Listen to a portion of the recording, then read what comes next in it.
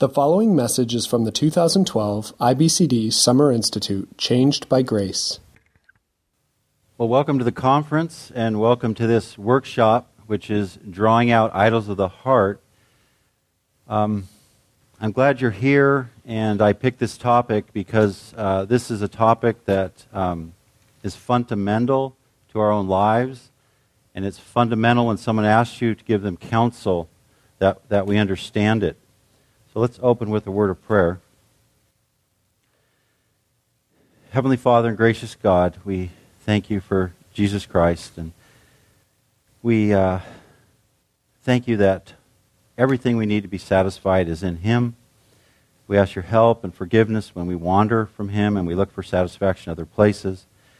May you help us to remember the gospel be practical in our daily living, and that would keep us close to you. Help me to teach tonight, and would you teach your people? In Christ's name, amen.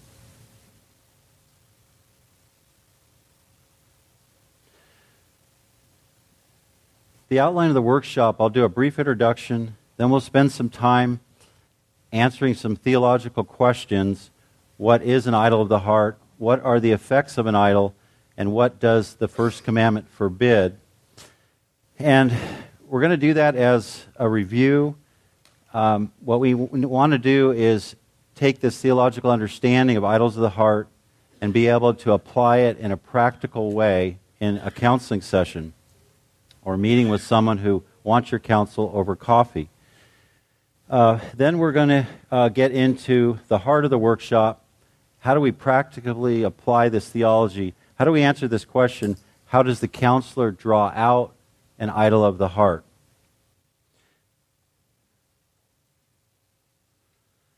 Throughout this life, there will be a battle of faith in Jesus or faith in idols.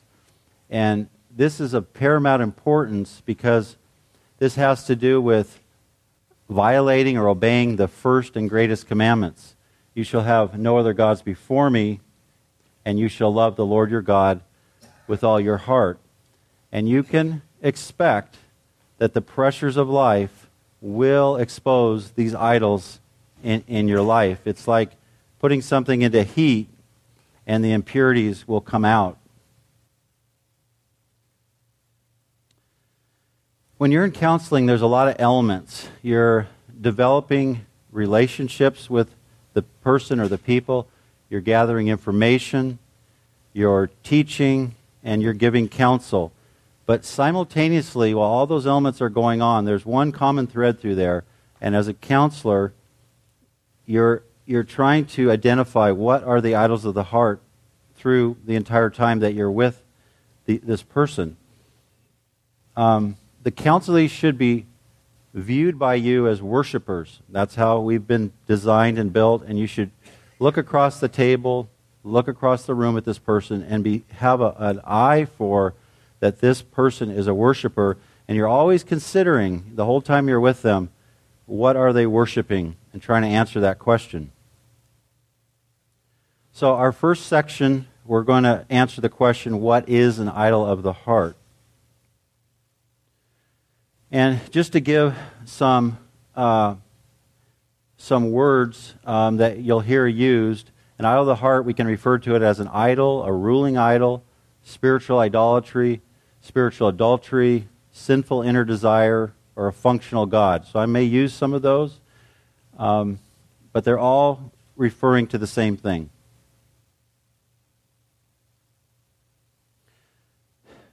Idols of the heart and idolatry, it begins with unbelief. We suppress the truth of God, we actively do that, and we believe the lie of the idol. And when that happens, we move out into misplaced worship. In Romans 1:25, the Apostle Paul says, For they exchanged, sorry, that's an error there. For they exchanged the truth of God for a lie, and worshipped and served the creature rather than the Creator, who is blessed forever. So to try to define an idol of the heart, I'm going to define it in different ways to give you kind of a fuller picture. But one overall definition would be anything that functions in the life of a person in the place of God. And so we'll add to that to kind of fill it in. Anything we're looking for our ultimate satisfaction or security apart from God. Anything we love, trust, or fear more than God. And if you think about these words, love, trust, and fear, these are worship words. If our primary identity, our primary worth, or righteousness is from anything other than Christ, then we're talking about an idol of the heart. If our source of hope primarily is not the God of hope, that is an idol. Where it gets very easy to do is we have good desires. There's nothing wrong with a desire, but it becomes a desire that starts ruling our life or becomes the ultimate desire in our life. So even a good desire can become an idol.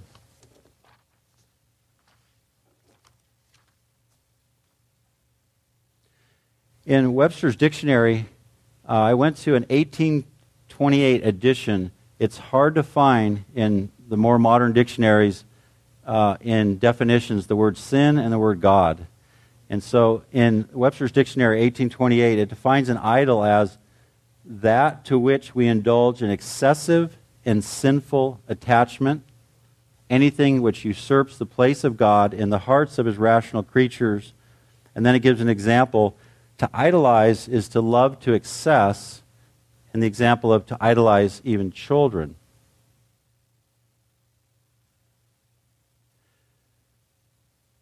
Some common idols I have here listed on the screen.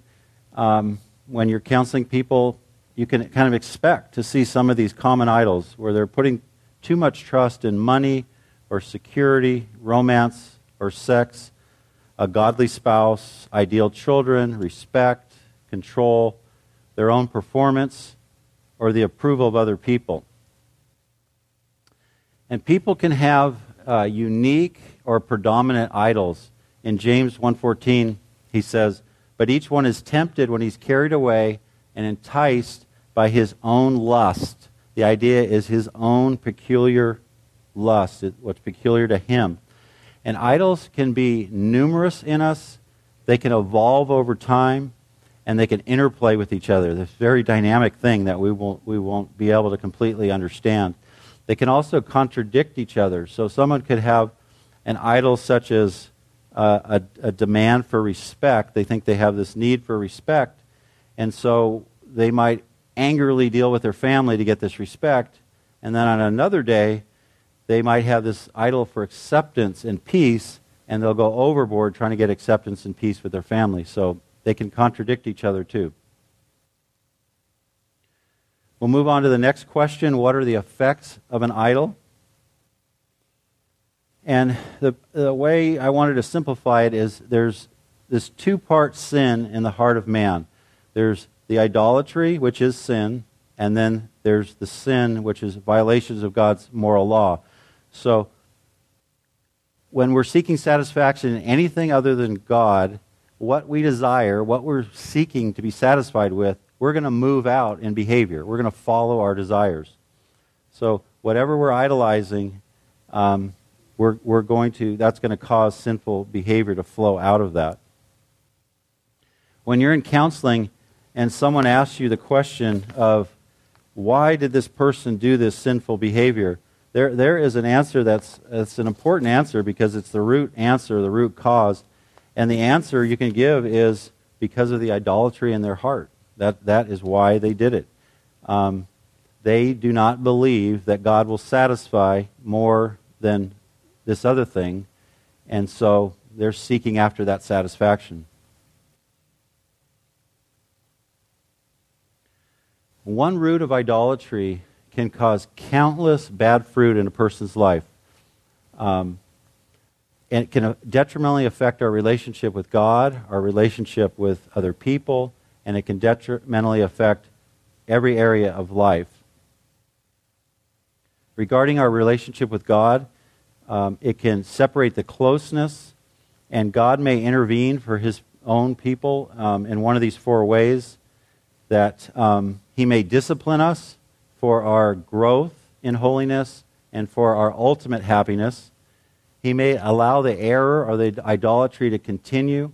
It's kind of like the idea of, okay, you want that, then I want you to experience it, so then you'll come back to me. Like a child who's rebellious, and you let them experience the consequences for a while. You let them have what they want. Or the Lord might intervene by withholding or removing an idol, and that might be something that's actually a good thing in our life, but it's become a ruling thing in our life. It's become more important to us than the Lord, and he may remove it. And then he also may make us aware of the idol, which is the best scenario, for the purpose of repentance. Regarding the detrimental effect of an idol on our personal relationships, I have the two scenarios here where one is an idol of the heart is in play, and the other, a renewed heart is in play. So in the first one, someone might come into counseling and the presenting problem is quarreling. And if you dig a little deeper, you'll see there's a lot of harshness in the way this person interacts with the other person. But you have to dig deeper to what is the idol? What is the heart worship? What are they trusting in that's resulting in harshness that results in relational problems or this quarreling? And so in the example I have here, someone who's trusting in their own control of circumstances, rather than relating the gospel to the situation, rather than bringing Scripture to bear on the situation, they're trusting in control. And so they're harsh with people, and they're demanding with people, and they're trying to get their way because they're trying to control outcome of the situation. But a person who goes to the gospel, a person who's growing in Christ-likeness, a person who brings Scripture to bear, will remember and will be helped by God to know that God is in sovereign control. And so I don't have to control the way everything turns out. I don't have to manipulate people. That the harshness can fade away because I'm trusting in God's sovereign control, and then I'm going to have more peaceful relationships with other people. So the quarreling is the presenting problem, the harshness is the character trait, but you've got to get to that heart worship. What they're trusting in this example, is control. This is where psychotherapy cannot get to that bottom level. Only the Lord can make change at that bottom level, that heart worship. So the one root of idolatry can cause countless bad fruit in all of life. If we're living according to a ruling idol, the way our life will look is that we'll be reflecting the world instead of reflecting the image of Christ. That idol will cause disobedience. It'll stunt our spiritual growth. The idol will blind us to our sin, and we'll be stumbling over our sin because of this desire that we want. The idol will cause us to be weary, heavy laden, begin to be hopeless. And then the Christian experience will be filled with lesser desires and unfulfilled desires. And then finally, the idol will bring death, scriptural term for it, or harm. There can be death of peace, joy, reputation, marriage, clear conscience, ministry, physical death, harm to those kinds of things.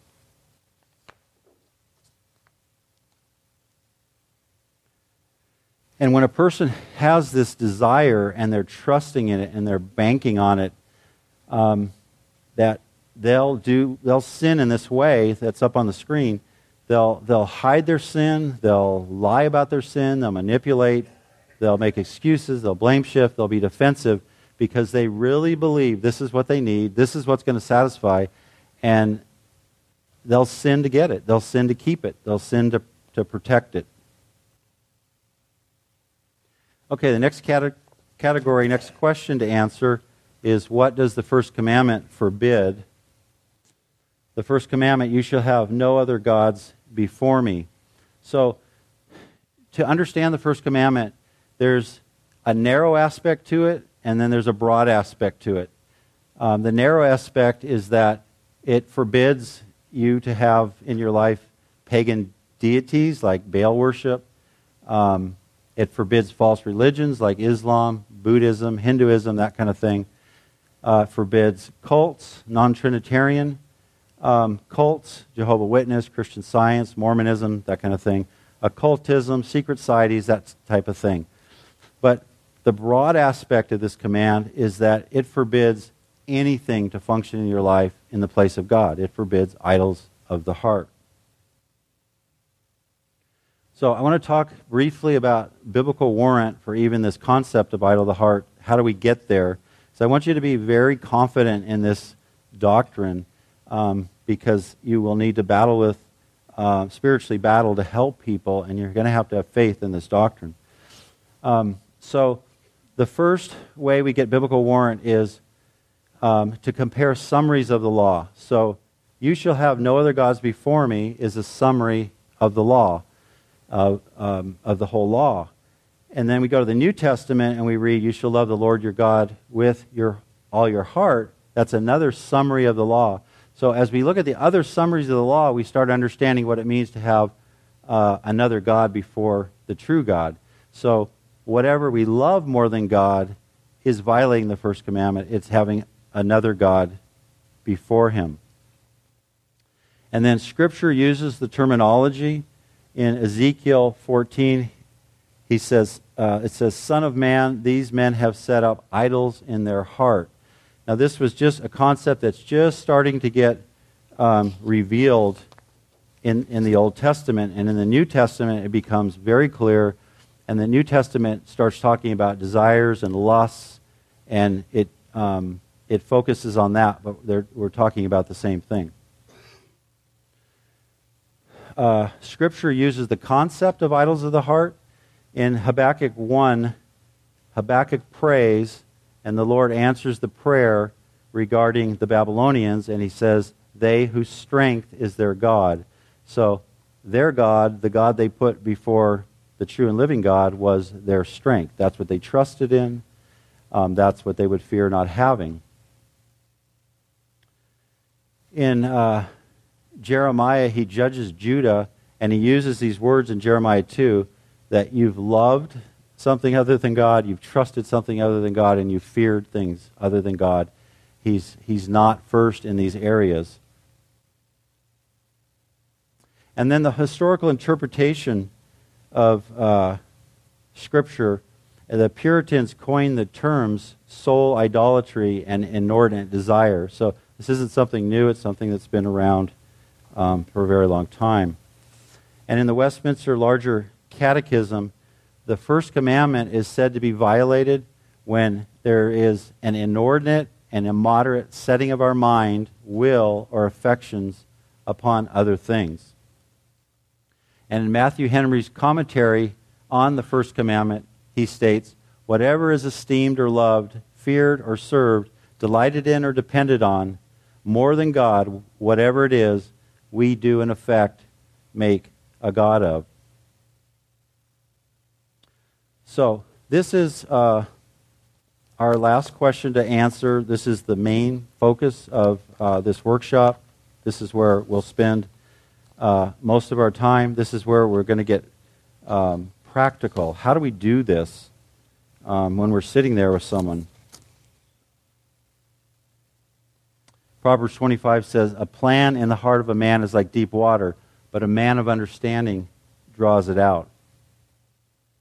So first, we need to pray. The counseling should be saturated with prayer. We should pray before counseling, after. We should be ready to turn in the middle of counseling to praise, thank, ask God for help.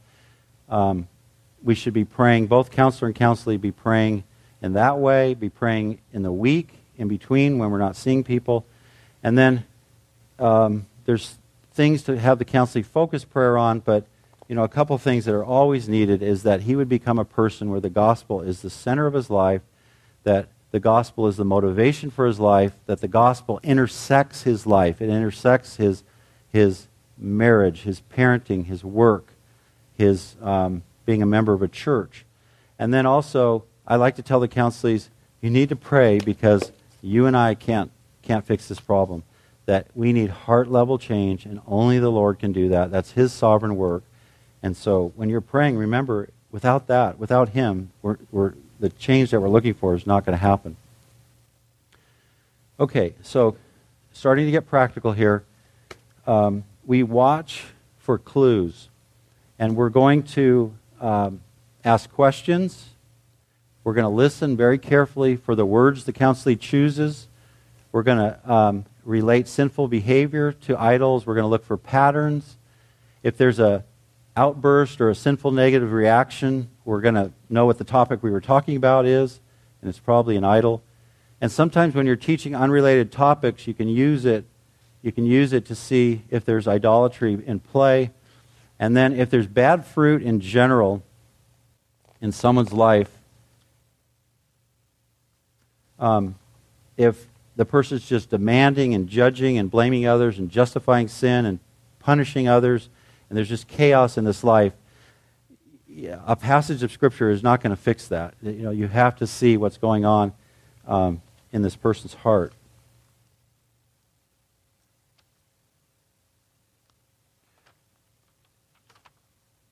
Okay, so first, the questions.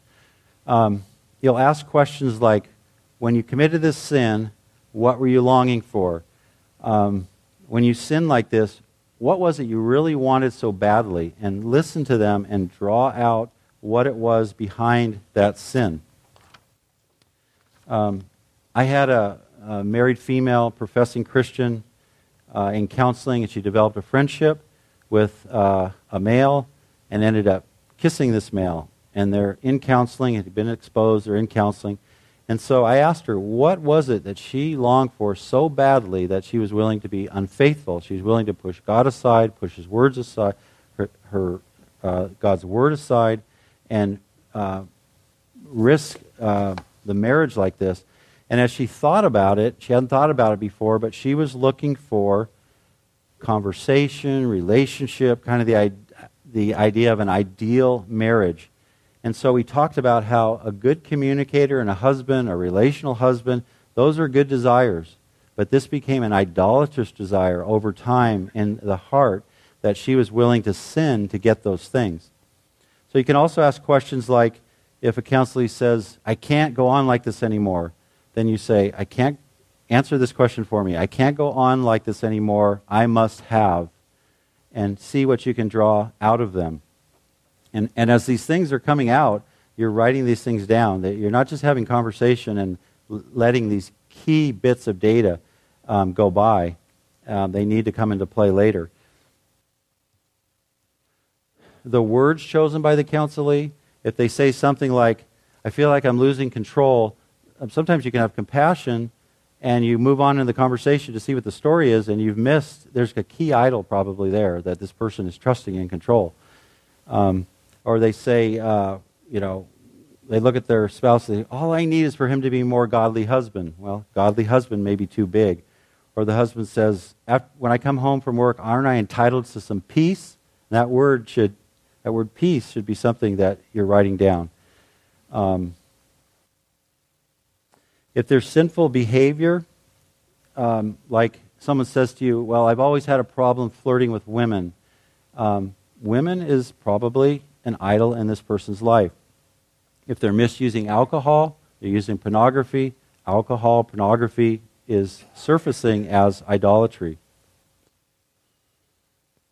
You're looking for patterns. What's driving the habitual sin or the relational problems? What are the patterns that you can see that are common through these problems?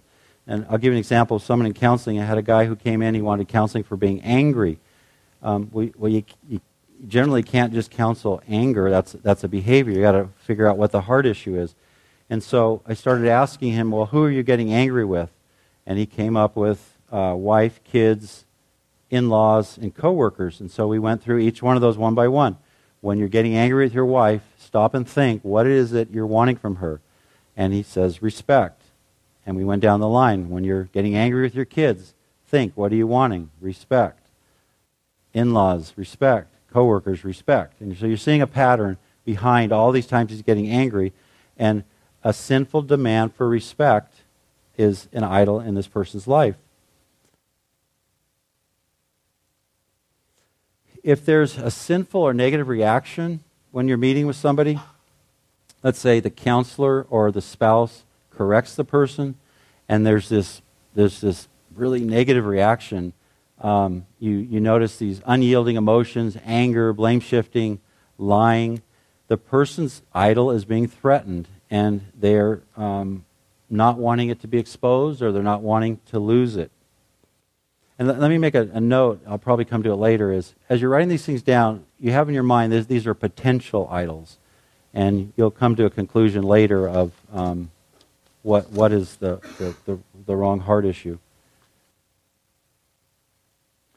Okay, another way of watching for clues is that you could be teaching an unrelated topic.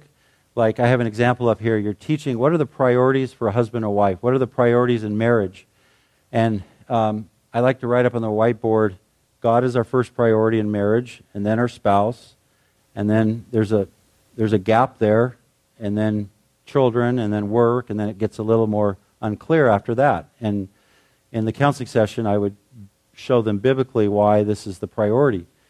And as you're talking to them, you'll ask the husband and wife, the way you function, what are your priorities? And you write them on the board. Do the husband, then you do the wife. And what you'll find is there'll be things that have got in the way of this being a biblical priority in the way they're functioning.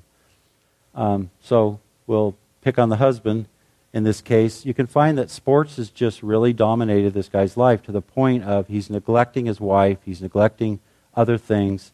And so you were teaching a subject of what are the priorities in your life, but you were able to see this clue of a potential idol from that teaching.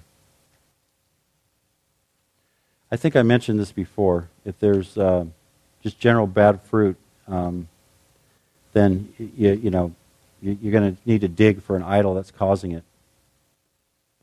Okay, you teach the concept. Some people need to be taught the concept. They don't understand it. They don't know it.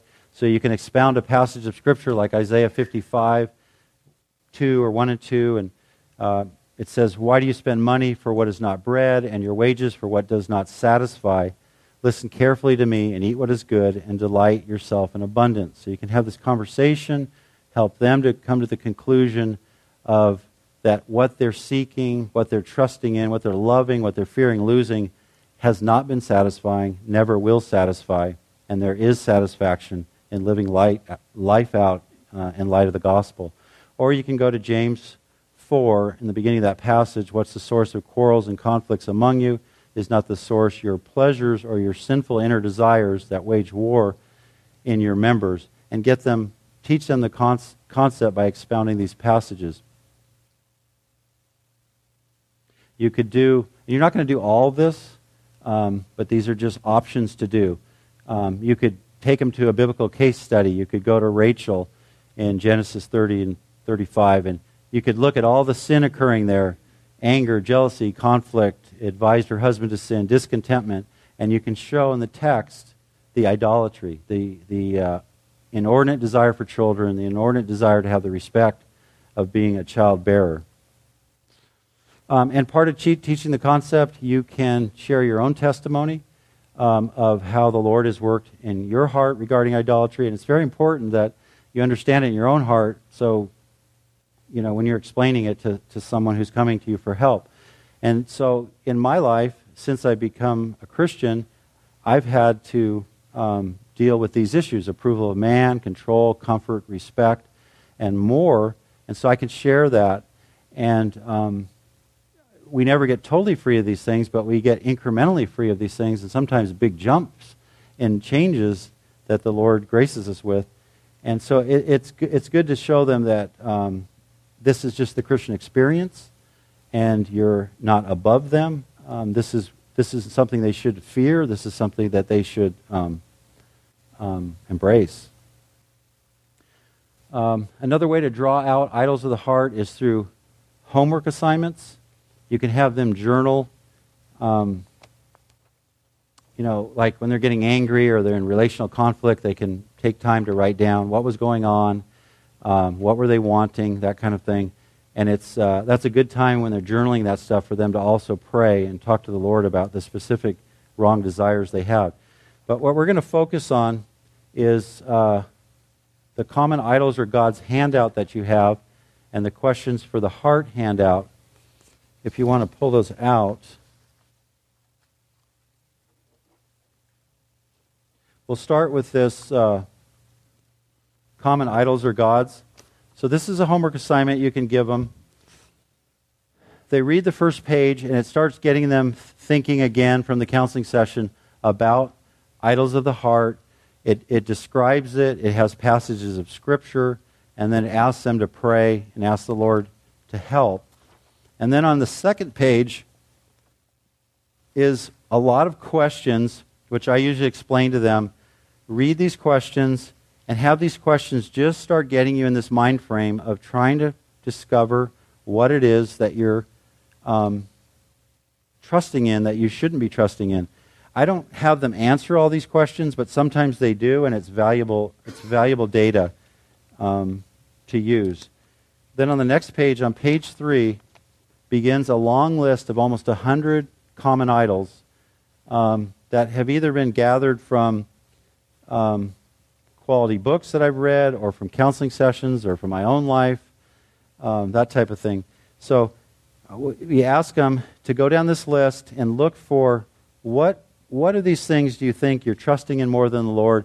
And it's kind of especially with the idea of, because if we look at it a little too loosely, we could check so many things that it's not of any value. But I usually tell them, which of these things do you think are causing harm in your life or causing damage?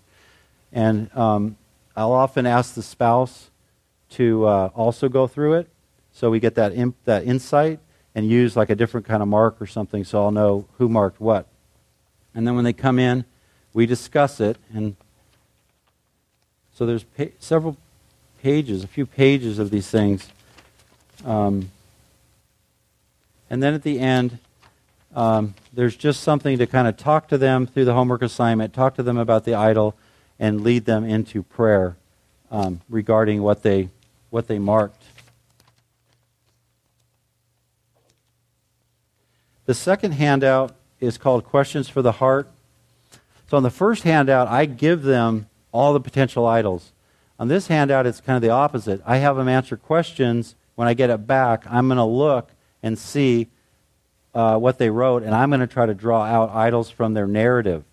This particular set of questions was developed by David Powelson, he's part of CCF with Tim Lane. This is from his book, Seeing with New Eyes. They're very effective questions to see the idolatry. So I've added some instructions and made it into this format, so it's like a counseling assignment. So I ask them to answer these questions. There's, I think, 35 or so. They don't have to answer them all. They just have to try to do a thorough job. If they feel like they've asked a question and the next one is redundant, because they are kind of intended to be a little bit redundant to make sure we get the data we need, they're free to skip a question. They just have to try to be thorough, but it doesn't have to become cumbersome. And you'll read what they write, and you'll be able to circle patterns that really make it clear what they're living for above Christ, or what they tend to struggle with and they need to be aware of.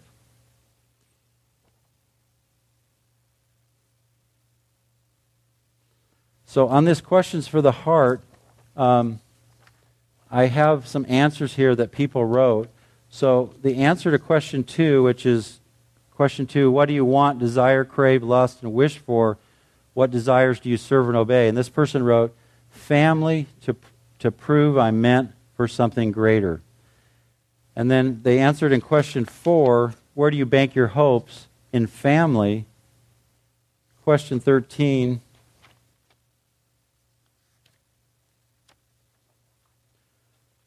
who must you please? I won't write the whole question, but it has to do about who must you please. And they wrote husband, friends, family, anyone. And then 15, on your deathbed, what would sum up your life as worthwhile? What gives your life meaning? And they put to be a positive role model for my kids and grandkids. And then the last question, where do you find your identity? How do you define who you are? And the answer was, in my kids. So what potential idols of the heart do you see there? You can answer. Go ahead and answer if you see something. Family, children, and approval of other people.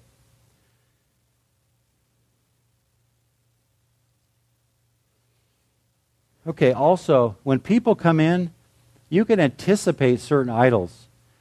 People come in, and I know, just because I know what they're coming in for counseling for, sometimes I know what the idol is. Certainly you can have a suspicion of what it might be. So depending on culture, and it can be culture as you're thinking, or it could be like culture, like a business culture, that kind of thing. So like someone in a financial industry, this obviously is not true with everybody, but there can be a temptation to that person for money and success, being successful and that kind of thing. That can draw them there. Gender, you can pretty much guess for a lot of men that they're going to trust in getting the respect of their wife too much. Or a big percentage of males that come in, there's pornography going on. And so you can anticipate that that's an idol in their heart. And then particular sins. If there's a large sin going on in their life, there's idols behind it. And I'm using pornography as the example of a particular sin. So if someone comes in and they're doing pornography, I already know to run down this list with them and talk to them about it and get them to better understand what they're desiring over Christ. And in the one of the handouts, Common Idols or Gods, when you get to pornography, it lists these there. So I'll talk to them. You doing this for physical pleasure? Yeah, definitely. Is this like fantasy sex? You're wanting some kind of sex that's not biblical sex. The Bible isn't driving what sex means to you, and yeah, that's what's happening. Are you wanting escape from life's problems and responsibilities, and this is how you do it? They may answer yes or no. Are you wanting control, especially control of women? Or a lot of them will answer yes to this question. Was it like being a king for a few moments? You got this affirmation and appreciation and that kind of thing, and they'll answer yes. So they start to get a better understanding of what their heart is motivated towards rather than just resting in the gospel. Okay, the third handout, the last one, is this one I have titled Log List. So what I do, I have this with me, and as I'm talking to people, I'm documenting what I'm hearing. So in the way I have this one set up, it's 2 columns for a husband and a wife. If you have just one person you're dealing with, you could get rid of the 2 columns and just have the 1 column. And so as I'm hearing these idols, I'm writing down approval of other people. And then from there, I'm documenting the sins that are flowing out of this wrong desire, and then I'm documenting what kind of harm is happening in their life. Like for example, if they've got this idol of sexual pleasure and they're acting out in pornography, and then they're threatening their marriage, is the harm that's being done. And then start documenting who all confession should involve. And I have the word potential here. I start out like that. They know what I'm writing. At some point, I'll have them go home, pray about it, go to the Lord over it. I'll have them cross out things they really don't think is ruling their life or causing harm. But we'll come to a mutual agreement. And then this will become the list that they will confess from. And it's a powerful confession, because it's not just, sorry I threatened our marriage. It's, I've done all this harm. It's these specific sins and violations of God's law that I did that caused this harm. And I understand the desires of my heart. I understand the idolatry that was driving these sins. That's a wonderful confession to hear, because you really have hope that there's going to be change, that you got to the root of the problem. So up on the screen is an example of what it might look like. I'll be filling in under the husband: control, respect, comfort, and then wife, godly husband, perfect family, admiration of others.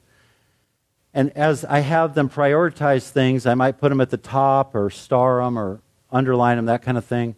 And then I'm documenting the sin that flowed out of the idols of the heart, and then the harm done.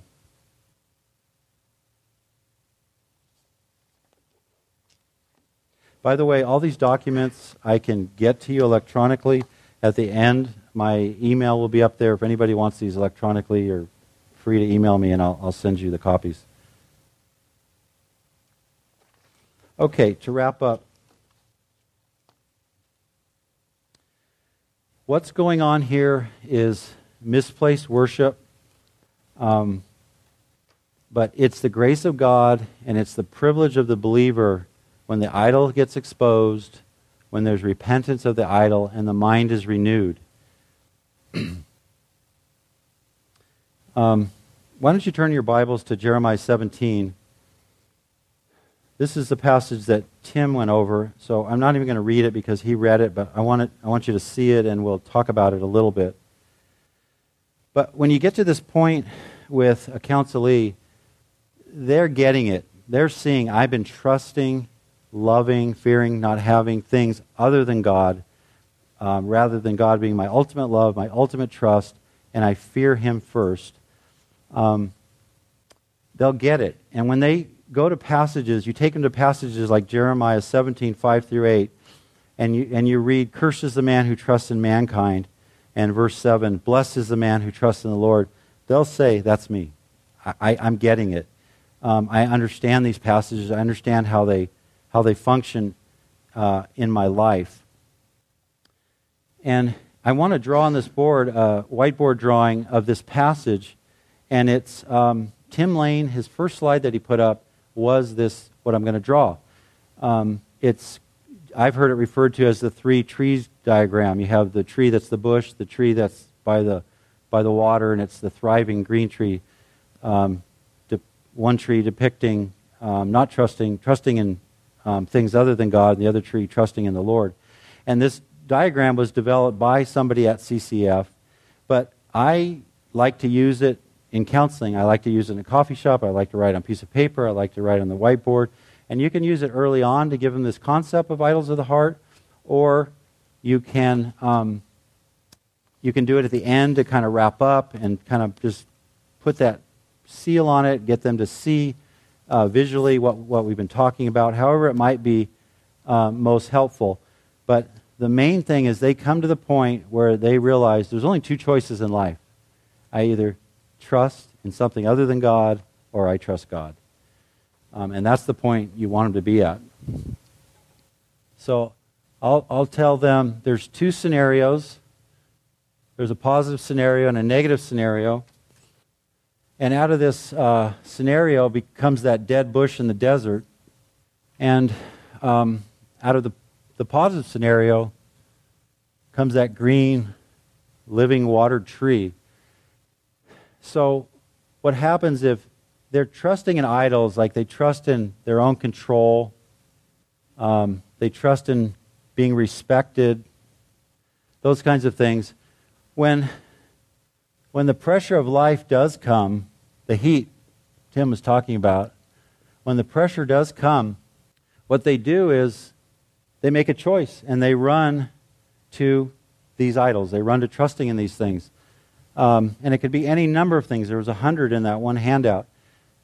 So they sow to these things, and what will happen is with this one idol, they will reap all kinds of bad fruit, and it'll just keep happening in their life. So, there could be anxiety and marital problems, anger, all this bad fruit happens, and that's the dead bush life. But with the gospel and God's word, if they apply the gospel and God's word to this heat, there's going to be a whole different cycle. They're going to trust in God's sovereign control. They're not going to demand respect. They're going to think of the gospel. I'm a flawed sinner, unacceptable to God without Christ. I'm helpless. They're going to see themselves in the light of the gospel and realize, who am I to demand respect? It's God who is worthy of respect. So you start bringing the gospel into the real life situations, and the gospel also tells you to go to the Word of God. The gospel says whatever the path you take without the Word of God is going to be the wrong direction. You do this in your own strength, and you're going to sin, you're going to make all kinds of mistakes. We need, like a child, to go to our Father and go to the Word of God. And if that happens, when the heat comes, we're going to sow to this, and we're going to reap this abundant Christian life. And we're going to have peace and ministry, and we'll do our part to make the marriage as good as possible, and satisfaction. And the other thing is, if let's say your idol's peace, if when problems happen, your guidance for life is I got to have peace, you're not going to have peace. You're going to have all kinds of bad fruit. But if it's the gospel and the Word of God, that the byproduct is going to be the peace you were after in the first place. The other thing that's important to know is that this heat is coming sovereignly from God. There's purpose in it. There's purpose. He wants to get you off this side, and He wants you to live a life that's gospel-centered, that you're completely, because of the gospel, know you're dependent on God's Word, and God's Word, because of the gospel, it's the most loving thing you could follow. So you go from this idolatry to a renewed heart over here, a cycle of a renewed heart. Now, none of us live over here. We're all in process but we want to get over here. And it takes the gospel and God's Word to live like that. Okay, so what is the solution for idolatry? It's the gospel. We have to remember we have everything we need in the gospel. Everything we need in Christ. Everything we need to be satisfied. But what we do is we forget that. And so we go out to people and we're trying to get love. We're trying to get acceptance. We're trying to have them have a certain reputation of us. We're trying to justify ourselves through performance. And that ends up in futility, weariness. What you're doing is you're leaving Christ and functionally, and you're trying to get satisfied somewhere else. But you need to go back to the gospel that we're loved by God. We're so loved by God that I don't need to be out here grasping for love. It's like we grasp a handful of water and it just runs down our arm. We can't hang on to it. Or we're just grabbing at air. And when we do that, it is not going to last. It's not going to satisfy. We try to get acceptance from people. We've got to remember we're totally accepted by God. When we think about we want a certain reputation with people, then we need to say, wait a minute, I have a reputation. I'm a child of God, and I have the righteousness of Christ. When I try to perform to justify myself, I have to remember, wait, no, the gospel says you're a sinner and flawed, and you're not going to justify yourself, but Christ already performed for you. That's been done for you. So you begin to live that you realize freely I've been given and freely I give. So I'm full of love, an unending supply of God's love, so I just love this person. That's how you can love your enemy. It has nothing to do with the person. I'm accepted by God, so I can accept this person. If I interact with this person based on how they act and the idols of my heart, quarrels and conflict, you're not going to be able to live out the Scriptures and be Christ-like. Jesus said in Matthew 11, "Come to me all who are weary and heavy laden, and I'll give you rest." What he's talking about is rest from these idols that we've been discussing. When you leave his rest to try to go get satisfied somewhere else, this temporary satisfaction, you're leaving rest and you're moving towards anxiety, weariness, hopelessness. Come back to Christ. Remember the gospel. You have everything you need. You're a person that can be in his rest and be giving, not a person who's taking all the time. He's talking about resting from idols, and he's talking about resting from performing the law to justify yourself. And when you think of the gospel, it brings you away from those two things to that center, resting in Christ. Okay, freedom from an idol is not a scientific step-by-step discovery process like I've just laid out. It is not removed by what I know and what I tell the counselor. It's not removed by the will of the counselee. It is a work of the grace of God, the power of God. It's a work of God for the counselor and counselee to witness happen. The glory goes completely to God. He will do it in His timing and in His way. But He will do it for the believer. Finally, where we started, view your counselee as a worshiper. Battle with them in this battle they have of faith in Jesus versus faith in idols. And always considering what are they worshiping.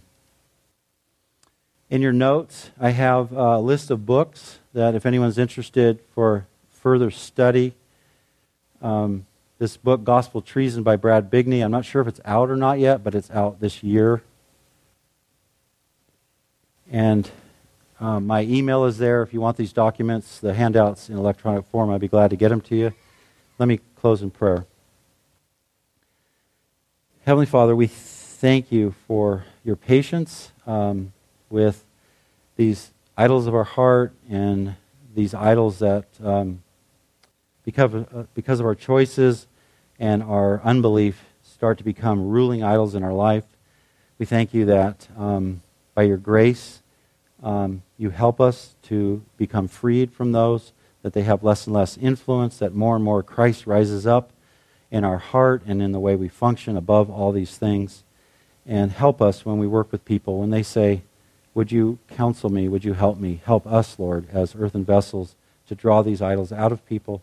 And may we remember in our own life and in the life of the counselee that the answer, the abundant life, satisfaction, fulfillment, the Christian experience is in the gospel.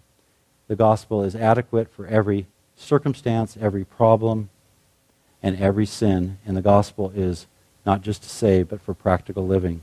And we pray through the Lord Jesus Christ. Amen. Copyright 2012, IBCD, all rights reserved. More free resources are available at www.ibcd.org.